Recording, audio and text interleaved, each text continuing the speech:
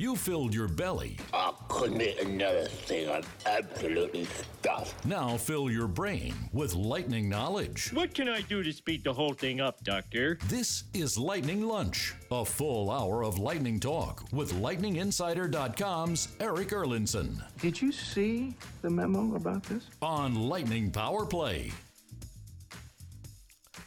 Good afternoon. Welcome to another edition of Lightning Lunch here on Lightning Power Play. Eric Erlinson, your host from LightningInsider.com for this Thursday, January the 30th edition, and it feels like a Friday. I'm not going to lie. I woke up this morning and I thought, ooh, it's Friday. And then I had to remember, no, it's not Friday. What day is it? Oh, yeah, it's Thursday. Yes, it is Thursday, January the 30th. A little bit of a different schedule with the Monday, Wednesday, Friday games. Kind of throwing me off this week. But today is Thursday. There's no Lightning game tonight. They're in action tomorrow against the Anaheim Ducks for back-to-back games. They'll play Saturday in San Jose before they return home, and they will host the Vegas Golden Knights on Tuesday to start a 3-game homestand next week. Of course, we're going to talk about last night's game in Los Angeles. Tampa Bay victorious, in case you didn't stay up. I'm sure plenty of people turned their televisions off at 2-0 when the Kings were up. If you haven't learned anything yet, don't turn off a 2-0 game. It's the year of the comeback. No 2-goal lead is safe. Especially with his Lightning team. They did it just 2 weeks ago against LA. We're going to break down and sort of signify or point out the couple of crucial key plays that turned that game around in Tampa Bay's favor. We're also going to talk a little bit about the Battle of Alberta. We talked about it yesterday on the show. That game was played last night. I tried my best to kind of keep an eye on it. As I said, I had a window open on my computer to kind of keep an eye on it. Pretty much saw what I needed to see. My timing just happened to be right. As I peeked over, their game was a little ahead of the Lightning game because of the pregame ceremony that honored Kobe Bryant and his daughter, as well as the 7 other victims of that horrific helicopter crash on Sunday that claimed the life of all 9 on board. We'll talk a little bit about that as well. And of course, if you have questions, use the hashtag AskEE on Twitter. Bob already has his question in for today, so we will certainly address that. So if you have a question, if you have a comment, you can also email me. That's Eric at lightninginsider.com, ERIK at lightninginsider.com. And big trip for Tampa Bay for sure. Coming out of the break, we weren't too pleased with their effort Monday in Dallas. Final couple of periods, Dallas had a run of the play, a lot of turnovers in that game by Tampa Bay. Cleaned things up, I think, for the most part. Last night, I thought that was a key element that we had to look for, and I think we did receive it. Even though the Kings did get out to a 2-0 lead, you know, it was a little bit of a slow start for the Lightning, especially when you take into account the Kings were playing their first game out of the break, whereas the Lightning already had a game under their belt. I felt that the Kings got a little bit of a boost from the pregame ceremony, which is going to happen from time to time. You know, even though it was a somber ceremony, we knew it was going to be emotional, and it was. There were a lot of Kobe Bryant jerseys in the crowd, even though it was a Kings game. Of course, they had the spotlight on the 2 jerseys that he wore, 24 and 8, hanging from the rafters at Staples Center, place he called home as a professional for 20 years. So you knew that pregame ceremony was going to be emotional. I thought the Kings did a really good job of putting that together, the first event in the Staples Center since that event on Sunday, the crash. The Lakers and the Clippers actually canceled or postponed a game that was supposed to be played earlier in the week. So last night was the first event inside Staples Center since then. So you knew there was going to be a lot of emotion if you saw the images still outside of Staples Center. People still bringing flowers. You know, the makeshift memorials that are put up outside there. So you knew there was a lot of energy from the fans. And sometimes that carries over to a team, and I think it did last night. Because to start that game, the Kings were quicker to pucks. They were especially quicker getting back to pucks. You know, the Lightning couldn't establish a forecheck because they weren't getting in quick enough to be able to recover the puck. And that allowed the Kings to have a good chunk of the puck possession in that game, or in the first period, rather, because the shot attempts were 19-14 in favor of the Kings in that game in the opening 20 minutes. And you can see it. If you've seen these game flow charts, if you've utilized also the game flow on the NHL app, I haven't played around with that one too much, but I'm aware that it's there. Again, I still use Natural Stat Trick for a lot of these stats that I bring to you guys. You know, you can see in the early stages of the game how the Kings had it, and then Tampa Bay got their pushback late in the period. And it was 1-0 Kings after the first power play goal by Tyler Toffoli. Some wonder if he's auditioning for the Lightning. Maybe. Like, they did get the power play goal from Toffoli, a backhander from the slot that beat Andrei Vasilevsky. Then it quickly turned to 2-0, 78 seconds into the second period. And I saw some people criticize Andrei Vasilevsky for letting in this goal. It was a mid-range shot from just inside the top of the left circle. But I will also tell you this, that was a knuckle puck. Kind of fitting. We use the term knuckle puck in LA, right? If you've ever watched, what was that, Mighty Ducks 2? Mighty Ducks 2.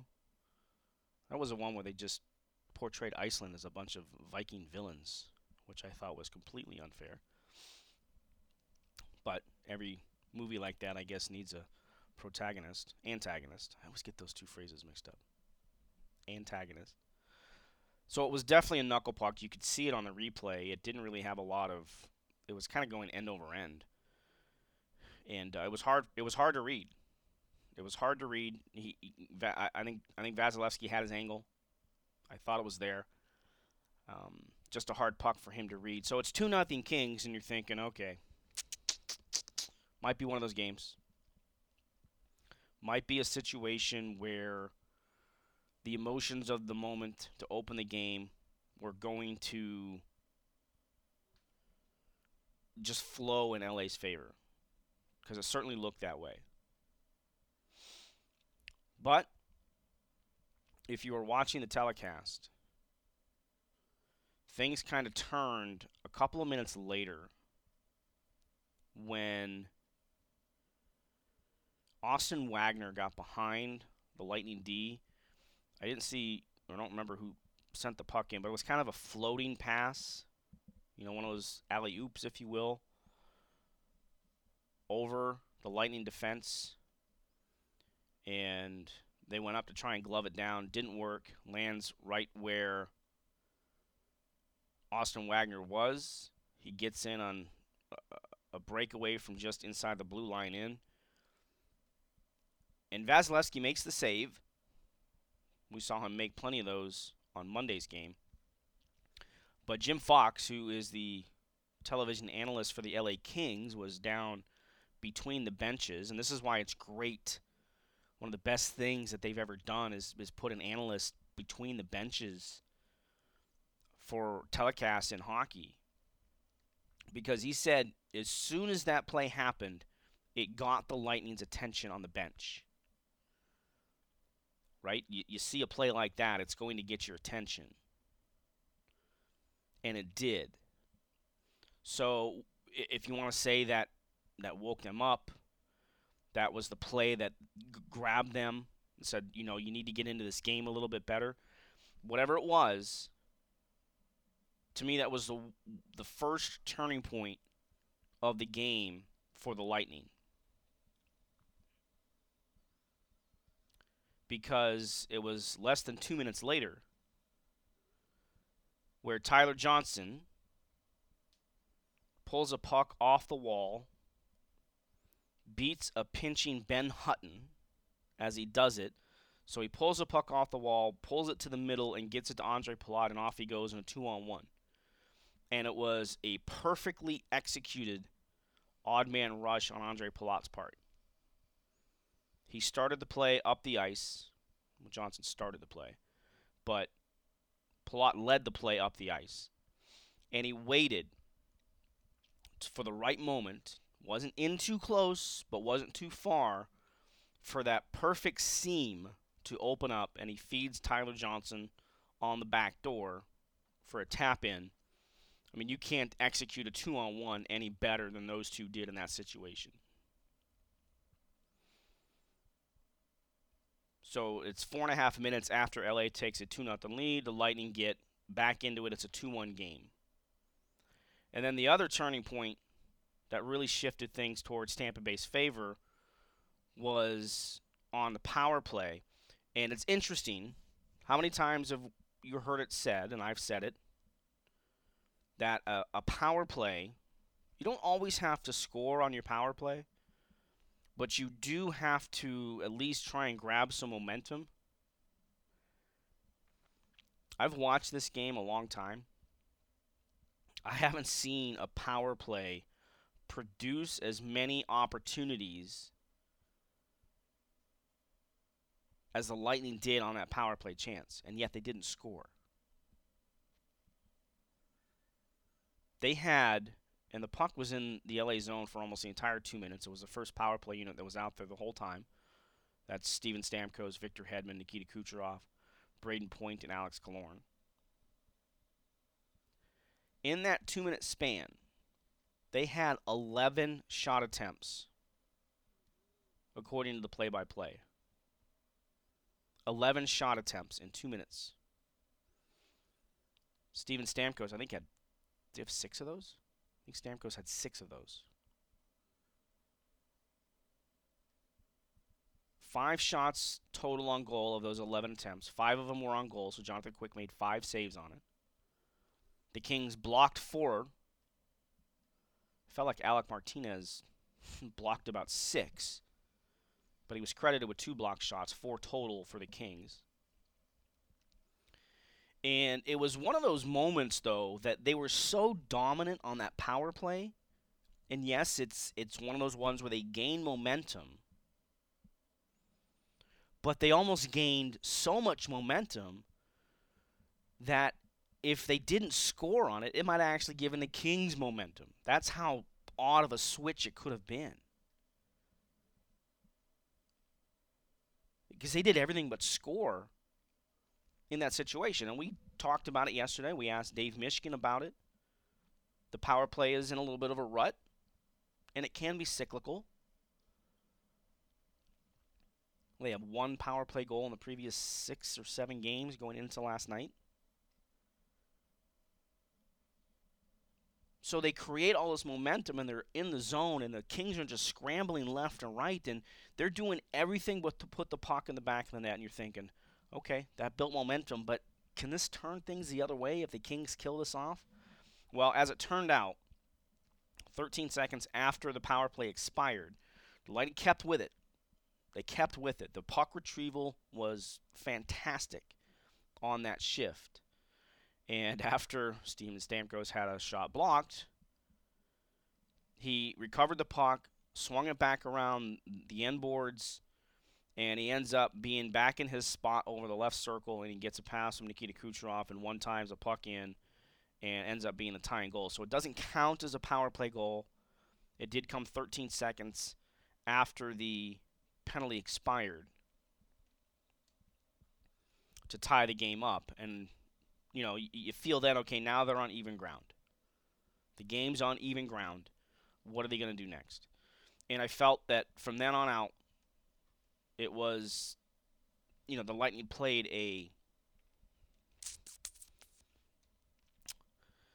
what's the right word I'm looking for here? They executed a good game plan. Again, getting back to an identity they want to create for themselves. And that's a team that doesn't give up much, doesn't turn the puck over much, protects the middle areas of the ice. I thought they did that really well.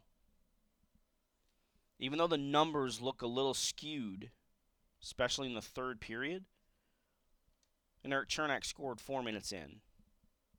Steven Stamkos wins an offensive zone draw.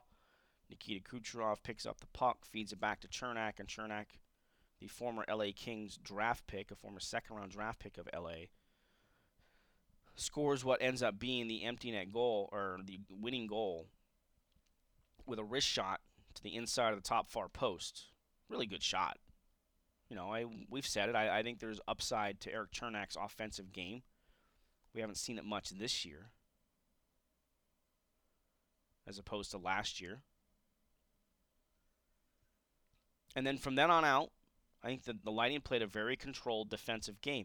And this is what we've talked about with how they want to approach games. Okay, you have a 3-2 lead in the third period.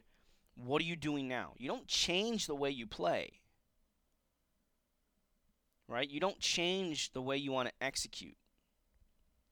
But you cut down on your risk attempts. You don't force plays. You make sure pucks get out. There were a couple minutes late in the game where maybe they held on to the puck a fraction too late. Because of the third period, the shot attempts were 26-10 in favor of the Kings, but they didn't give up much at all. Of those 26 shot attempts, only 5 scoring chances allowed. Again, according to Natural Stat Trick, and only 1 high danger chance. So the Kings created 6 high danger chances in the game. Only 1 of them came in the third period. And they create 17 scoring chances, which is a pretty low number based on the formula that Natural Stat Trick uses. And only 5 of those came in the third period. So even though the puck possession belonged to the Kings, they weren't getting pucks through. Tampa Bay blocked 11 shots in that third period. So there's a team, that's a really good indicator to me about how a team is wanting to protect the lead. That's how you protect the lead. You don't have to go out and score the 4th goal. So you don't force your way to try and score a 4th goal. You just make sure you don't give up the 3rd one.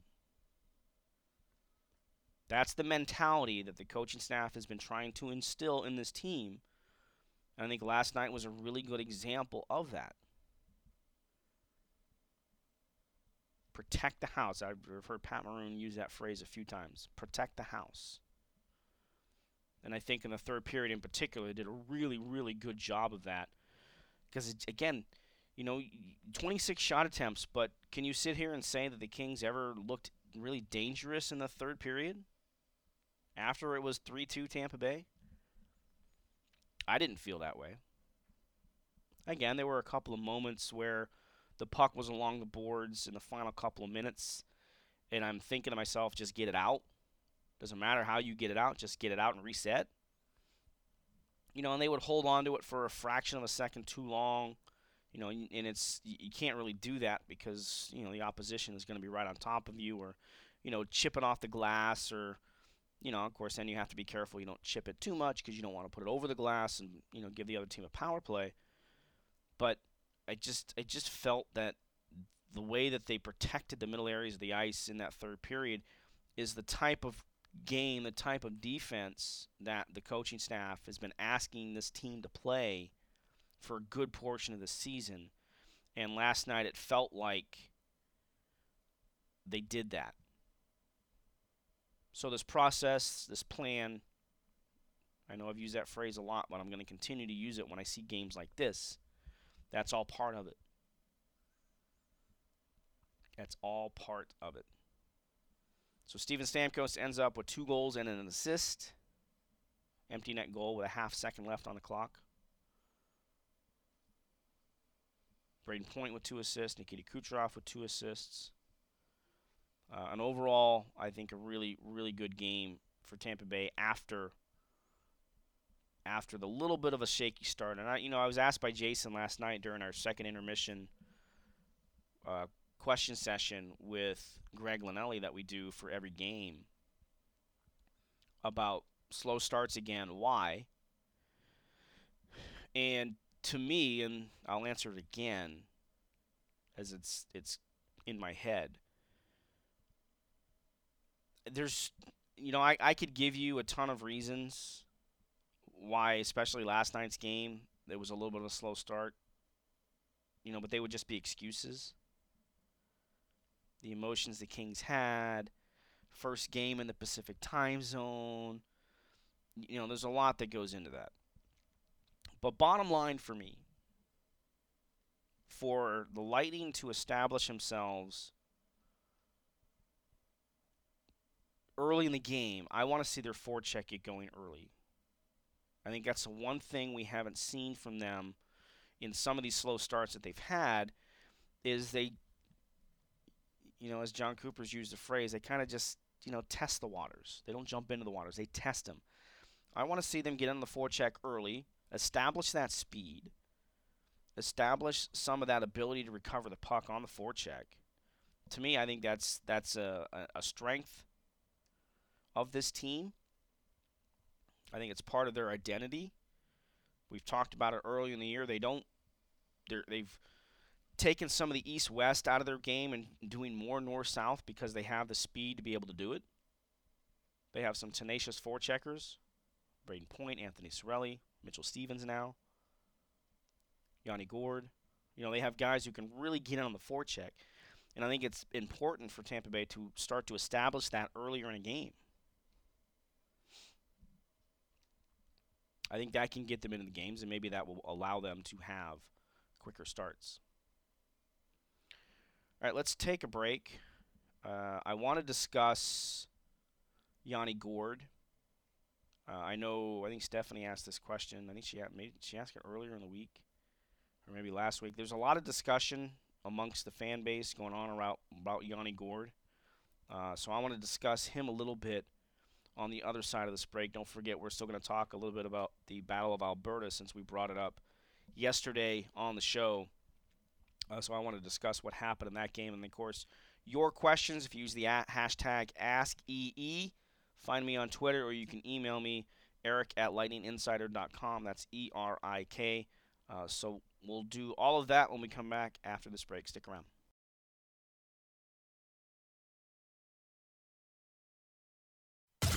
Oh, we've got more Lightning talk for you. Unbelievable. Get a heaping helping of hockey with Lightning Lunch Is your window to wait game on Lightning Power Play. Welcome back to Lightning Lunch on Lightning Power Play. Eric Erlinson from lightninginsider.com, your host. Breaking down last night's game against the LA Kings, a 4-2 victory, 8 straight wins now over Los Angeles. Told you yesterday, it's a building they have success in. For whatever reason, it's hard to put a pin on these things sometimes, on why and how things work out for teams in certain places against certain teams. Just what did I say last night? There are things that are difficult in life to explain. Stonehenge, the pyramids, Nashville winning 8 straight games over Washington. How do you explain that? How do you explain the Nashville Predators? Is that the revenge of Philip Forsberg? It's just hard to explain sometimes. The Lightning winning 8 straight against the LA Kings. Hard to explain sometimes. All right, told you I wanted to bring up Yanni Gourde because a lot of people saying, oh, he needs to be sent to the minors. Oh, you need to get rid of him. Oh, he's not living up to the contract. Oh, he can't score goals. I do find it difficult to fathom sometimes how certain people want to give up on a player so quickly. I mean, how many, and I saw this plenty, how many people wanted to run Victor Hedman out of town? Wanted to run Victor Hedman out of town. Oh, he can't hit, he can't skate, he can't do this, he can't do that. And we just have no patience for things. Did Yanni Gourde all of a sudden forget how to score goals? No. Is he scoring goals right now? No. Is he lacking some confidence right now? Absolutely. He absolutely is lacking big-time confidence. But if you only want to judge Yanni Gourde on his offensive production, and I've had this debate with Greg many times, I don't like to tie production with contracts. I think they're separate entities. Each team puts a certain value on a player relevant to their contract. Are those contracts based on certain numbers? Yeah, of course they are. You know, we know Yanni Gourde is a 2-time 20-goal scorer, right? He's coming off back-to-back 20-goal scorers. So we only want to base Yanni Gourde's play on his offensive production. But he brings so much more to the ice, and this is what you always look for. Does a guy like Yanni Gourde, if he's not producing the offense, and he's used to producing offense at every level he's ever played at, including the NHL, what else is he doing? Is he thinking too much about the aspect of his game that is lacking and it sacrifices other things that he does? Or is he making sure he's still doing the right things to bring value to help the team win games? That's the question that I think you have to ask yourself a lot. Now, again, we want to see him produce. But this is where you sort of dig into the numbers a little bit. And you ask yourself, well, is he just forget how to score, or is he just having a bad year when it comes to scoring? Well, it comes down to he's having a bad year when it comes to trying to score goals. His shooting percentage is 6.75%, 6.7. 6.76 to be exact. So that's a low shooting percentage. Especially for a forward. And he's getting shots. He gets shots off. He's actually 6th on the team. This is 5-on-5 now. 6th in the team in shots on goal is 74. I know that number's dropped off because he probably hasn't shot the puck as much here of late. So that's where you account for the shooting percentage is just 6%. But in terms of individual shots, 5-on-5, the only players who have produced more shots on goal than him, Kevin Shattenkirk, we know he likes to shoot the puck a lot. Erik Chernak, that's a surprising name to see there. Steven Stamkos, Andre Palat, and Nikita Kucherov. So he's putting pucks on net. This is another metric, individual expected goals. Right, so this is an individual number for a player. Again, he's 7th on the team in individual expected goals. Kucherov, Point, Cirelli, Palat, Johnson, Stamkos are the only players ahead of him when it comes to that number. Scoring chances created 4. Drops a little bit lower. He's 8th in that category. But again, he's ahead of Alex Killorn. He's ahead of a Carter Verhaeghe. He's ahead of a Victor Hedman. Right? He's ahead of Kevin Shattenkirk.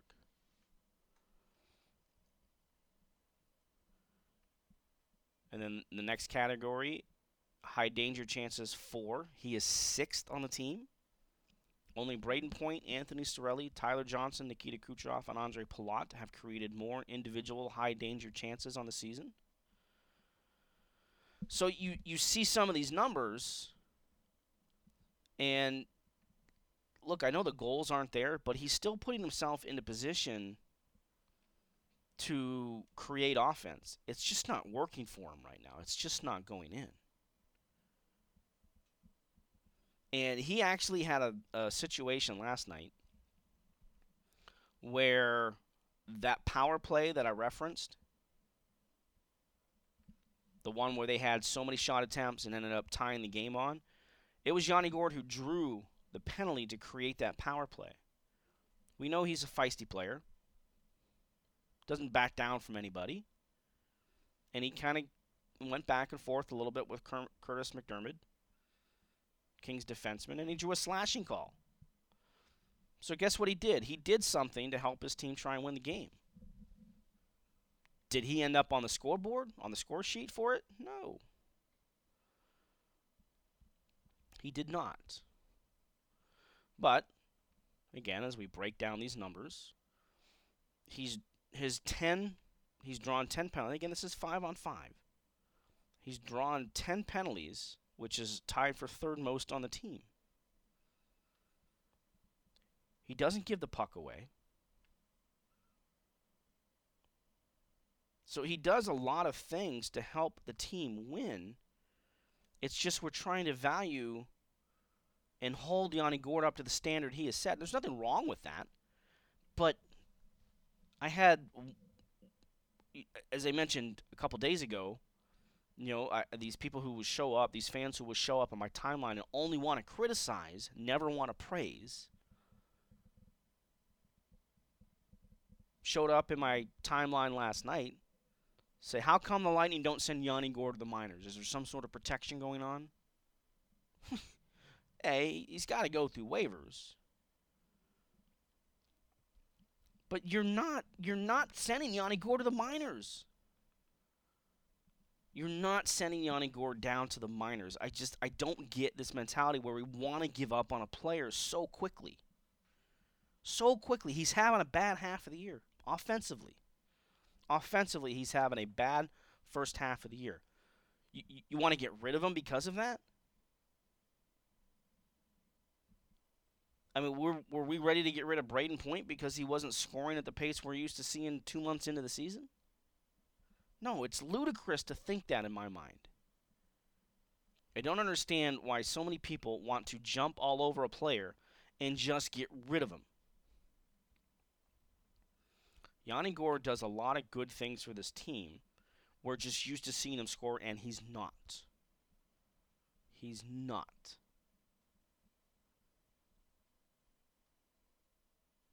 But to suggest that he needs to go back to Syracuse? Come on.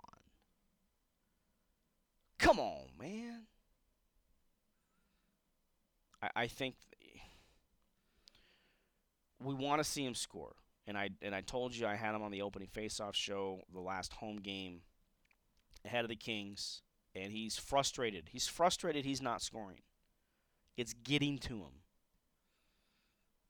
We saw it in the Dallas game. He had a 2-on-1, tried to give a return pass rather than shooting the puck, right? Like it's affecting him. It's affecting him. And that's where you don't want to let it infect his game. It's affecting him, but don't let it infect your game. And I don't think it is. I think he's still doing a lot of the things that he can bring to the table to try and help the team win. All right, that's my rant on Yanni Gourde. If you have a different feeling, let me know. But I am warning you. If you're going to show up in my timeline and only criticize, when Yanni Gourde scores 5 goals in 6 games or whatever it ends up being, if it gets to that point, I want you to be in my timeline and say, hey, he's playing well. He's playing well. So don't just be a one-sided commentator in my mention. No, it's easy to be negative, right? Negativity sells. I get it. Don't like it, but I get it. This is why, as I talked to you on Tuesday, perspective and balance, right? We need to have perspective and balance as we assess things. And I hope I can bring some of that to everybody here on the show. All right, let's take another break. We're going to touch on the Battle of Alberta when we come back in the situation between the Flames and the Oilers. We'll do that right after this. This is Lightning Lunch with LightningInsider.com's Eric Erlinson. You gonna eat that? What, that? No. Yes. No. Well, no, I'd crossed my mind. Yeah. On Lightning Power Play. All right, welcome back to Lightning Lunch on Lightning Power Play. Eric Erlinson from LightningInsider.com. Your host. We're here each and every Monday through Friday from 12 to 1. That'll be for the rest of the season. I don't think there's no breaks on the schedule, so we'll be here right on through the rest of the regular season and into the postseason for you as well. Before we get to the Battle of Alberta, Alex Ovechkin last night scored his 693rd career goal, moved him past Steve Yzerman on the all-time list, goal-scoring list in league history. I mean, he's going to hit 700 here, obviously, very soon. Next up on the list is Mark Messier. He's already in the top 10 in scoring or in goal scoring in the history of the game.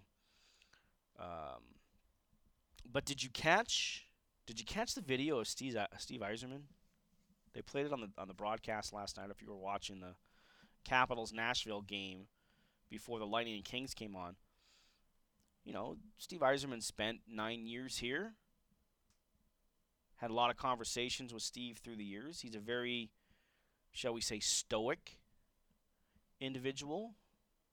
Maybe didn't like to show much of his lighter side to the media. I certainly saw the other side of it. But, you know, he had a little video congratulating Ovechkin on passing him. And he mentioned how, you know, it looks like he's going to play forever. And then talked about how, you know, there's a possibility that on the pace that Ovechkin is going at, he could challenge Wayne Gretzky for the all-time goal-scoring lead. It's a number that nobody thought anybody would approach.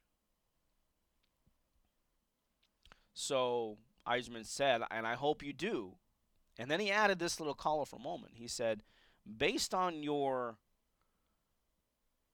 celebrations after winning the Stanley Cup, when you pass Gretzky, I want to be invited to the party. Like, that's not Steve Yzerman's personality. I thought it was pretty funny. But that's not normally his personality, but I thought that was pretty funny. That video's floating around out there somewhere if you want to go find it in the Twitterverse. All right, last night's Battle of Alberta. We set it up yesterday. We talked about it a lot yesterday in terms of the situation between Matt Tkachuk and Zach Kassian. Kassian was suspended 2 games for wanting to get a pound of flesh the last time the teams met. Didn't like a couple of the hits that Tkachuk delivered. It ended up being Kassian that got suspended for being an aggressor, trying to pull around and throw punches at an unwilling combatant. And last night was the first game. A lot of talk leading up to it because of comments made by Kassian, who said, after talking to NHL Director of Player Safety George Peros, mentioned, well, now that I know what a legal hit is, now I know where I can go and basically exact some revenge on Tkachuk in terms of where he could hit him and how he could hit him. So, of course, a lot of hype built up to the game. You know, I mentioned yesterday about how those two teams through the years have had some really, really vicious battles in the mid-'80s, late '80s. Provincial rivals. Only 2 hours apart. I've made that drive a few times between Edmonton and Calgary. Takes you right through Red Deer. It's about the midway point between the two places. Have you ever heard of Red Deer? So you get into the game last night, and everybody's waiting, right? George Peros is there. Stephen Walkham, director of officiating, is in the building. This took place in Edmonton last night. What was going to happen? Would anything happen? Look, it was an important game for both teams. That Pacific Division is very, very tight from top to bottom. So points are very valuable. So would the sideshow take precedent over what was more important, and that was the game itself? Would some of the supposed antics take place? I thought it was interesting that Jeff Ward, the Calgary interim head coach, did, the visiting team has to put their lineup out on the ice first. He put Tkachuk's line out there, which also included Milan Lucic. But Dave Tippett did not put Kassian out on the ice. So that diffused that potential fireworks show there. And, of course, Calgary scores on that first shift. Tkachuk didn't get it, but he was in position. He was right in the front of the net. It ends up being a goal for Lucic, who was trying to hit Tkachuk driving the net. It went off in Edmonton's player's stick and into the net. So I told you I was going to have this game off on one of my windows, and I did, trying to keep as close to eye as I could on it. So I look over, and there's a fight taking place. If you had your hand up if somebody would have said the first fight in the game last night was going to be between Sean Monahan and Ryan Nugent-Hopkins, yeah, that was the first fight. I didn't see what led up to it, but that was the first fight. Very odd and interesting that was the first one. But finally, everybody got what they expected in some case. During a face-off in the Calgary zone, Kassian and Tkachuk were lined up against each other at the face-off circle, and you could see them talking. You want to go? Is it time? Let's do it. Yep, let's go. And you can see Tkachuk start to take his glove off before this puck was even dropped. And they went at it. Punches were thrown. A couple of them landed. And according to Kassian, now it's over. Tkachuk lived up to the code. However you want to put it. I think it's stupid and silly that we have to live by this quote-unquote code, but it's there. Tkachuk just said people kept telling him not to do it, and the more people were telling him not to do it, the more he wanted to do it. Now that should be the end of it, right? Even though we saw Zach Ronaldo, and we know how much of a wingnut Zach Ronaldo can be, right, Connor? He's a wingnut. He was at the end of the Calgary bench as Kassian went off. I guess it was towards the end of the second period when that fight finally happened. Basically, Zach Ronaldo said, I got next. I don't know how much ice time Ronaldo ended up with last night. But keep in mind, these two teams meet again on Saturday in Calgary. It's a Hockey Night in Canada game. Wouldn't be surprised if Lucic and or Ronaldo, if he plays, now go after Kassian. So is this going to build again? And there's plenty of people who think this was great, created a lot of interest, created a lot of hype. I get it. A lot of times we're a bloodthirsty society, but so were the Romans at one point. Doesn't make it right. But I think it was the wrong kind of hype. Because at the end of the day, while that was the attraction, again, I didn't watch much of the game, but a lot of people did, and a lot of people I follow did certainly watch the game, said it was an exceptional hockey game. And it had nothing to do with the fights, but an exceptional hockey game. For two teams battling for important points as the calendar gets ready to flip to February. Because as we look at the standings in the Pacific Division, Vancouver sits on top with 62. Calgary ended up winning that game last night in a shootout, so they got the extra point. They're in second with 60 points. Edmonton's at 58 points. Vegas is at 57, and Arizona is at 57. So you've got 5 points separating 5 teams, 3 points separating second from fifth in this division. And then you get the California teams bringing up the rear. But you see how close it is. So these points are very important for both teams. Edmonton is desperate to make the playoffs with the best player on the planet on their team. They've only done it once since he was taken by the Oilers. So they're desperate to get back into the playoffs and see what McDavid can do. You know, he got there once. Edmonton got out of the first round.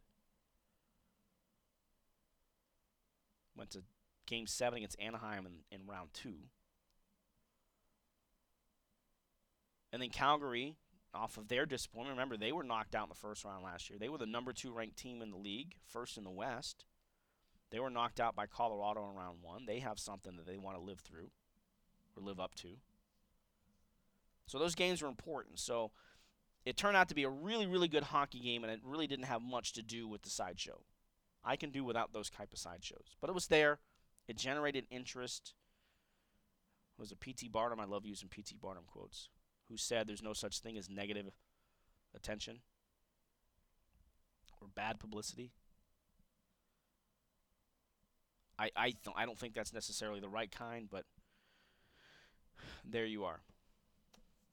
All right, I want to get to Bob's question here. Connor, we're not going to take another break, so we're good. Bob's question, and it's been brought up a few times, but his question is the drop-off in scoring except for the top line is a little concerning. Noticeable is Pat Maroon's line. Has his ice time decreased or just a bit of a scoring slump? Still like his physical play and that of his line. Thoughts on overall balanced scoring? Well, I guess it depends on what's your definition of balanced scoring. Are we only thinking that because Steven Stamkos has scored 4 of the 6 goals in the first 2 games coming out of the break? Is that in our mind? Because you got a goal from Tyler Johnson last night. You got a goal from Erik Cernak last night. So you had 3. Well, Cernak was out there with the Stamkos line because it was coming off of an icing, and they put that line out there for the offensive zone draw. So Chernak's goal came with the point Stamkos-Kucherov line on the ice. But what do you consider balanced scoring? Because you have 3, 6, 7 players in double digits in scoring. Of the 25 players to appear in a game this year for the Lightning, 23 of them have a goal. In terms of Pat Maroon, and let me look at his real quick while I have it up. In terms of his ice time, as Bob asked, look, you didn't bring in Pat Maroon to score goals. Anything he gives you is a bonus. He's out there for a different reason. In a lot of ways, that line is out there for a different reason. You know, he ended up with the winning goal in Philadelphia. But his ice time, it's been pretty balanced. 12 minutes, 9 minutes, 10 minutes, 11 minutes, 10 minutes, 10 minutes, 14 minutes, 14 minutes, 7 minutes, 12 minutes, 14, 13. So his ice time is around the same. That hasn't really changed much. There were a few games early in the year where he was up around 17. And also the other thing to keep in mind, you didn't sign Pat Maroon for the regular season. right? You signed Pat Maroon for April and hopefully May and hopefully June. You know, you're not counting on Cedric Paquette to bring you a lot of offense. You're counting on Cedric Paquette to be a player who can provide physicality and be a pest and kill penalties and win faceoffs. You know, you look at his ice time over the last little while, 14, 11, 15, 15, 14, 13. So the ice time is pretty in line. You know, now, and you ask about balanced scoring. Well, Anthony Cirelli had a hat trick, right, in the last game going into the break. You know, and as we break it down, Kucherov 22 goals, Stamkos 22, point 18, Victor Hedman 9, Alex Killorn 20, Cirelli 12, Palat 12. You know, I don't think the depth scoring has dropped off. I think it's a little below last year for a number of reasons. But I think you still have it there. You know, I think you'd like to see the Verhaeghe, Gord, Stevens line. They've created a lot of chances since they've been together, especially Gord, but we talked about him already. He's creating chances. He's just having one of those years where nothing's going in. He's not finishing anything. So, I mean, I guess what do you consider balanced scoring? You know, if they went back to the lines that they had previously that ran for a while, you know, you're putting a lot of juice in the Stamkos Kucherov point line for sure. Those are 3 40-goal scorers from last year. I think it was more balanced in terms of being spread out when you had Stamkos with Cirelli and Killorn, and then you had Palat, Point, Kucherov. But then what do you do with Tyler Johnson? We had that conversation before. Where does he fit into that grand scheme? Does he have to play a top 6 role? Well, you know, Killorn's ice time and his production this year has demanded he get more of an opportunity in a top 6, and he's produced. You know, whereas Johnson is, you know, Tyler Johnson had 29 goals last year. We don't think much about that because of the offensive years from the big 3 in Kucherov, Stamkos, and Point. You know, so his production certainly has dropped off. He's at 12 goals through 45 games. Missed a few games with injury. But you look at the back end. Victor Hedman, 9 goals. Kevin Shattenkirk, 7. Mikhail Sergachev, 7 goals. You know, Chernak last night scored his 4th goal.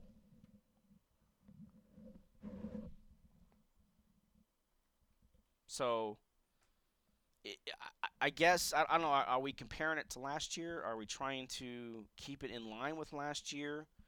I still think the depth is there. Is it producing at the level it did last year? No. But then again, that team last year put together an offensive year we haven't seen in 2 decades. Put up those type of offensive numbers. And it wasn't just those big 3. Obviously, you know, you get 120 goals combined between 3 players. That's a big chunk of your offense for sure. But, you know, we just mentioned that Tyler Johnson had 29 goals. And, you know, but you're getting more production out of Alex Killorn.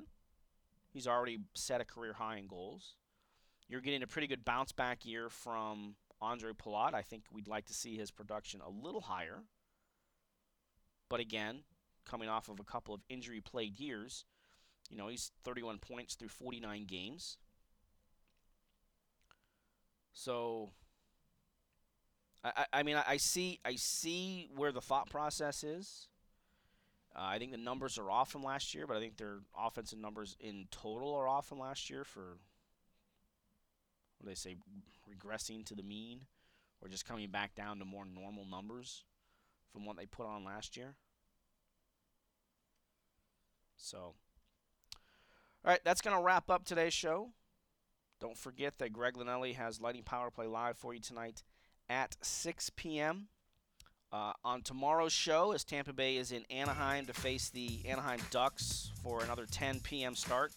That game will be back on Sun Sports, by the way. But tomorrow I've got Ken Campbell from the Hockey News, senior writer. We'll talk about a little bit about the Lightning, but we got some league topics I want to bring up with Ken. He's had a couple of columns that he's written here of late that I want to discuss with him. So we'll have Ken Campbell on the show tomorrow. He'll join us on the phone line.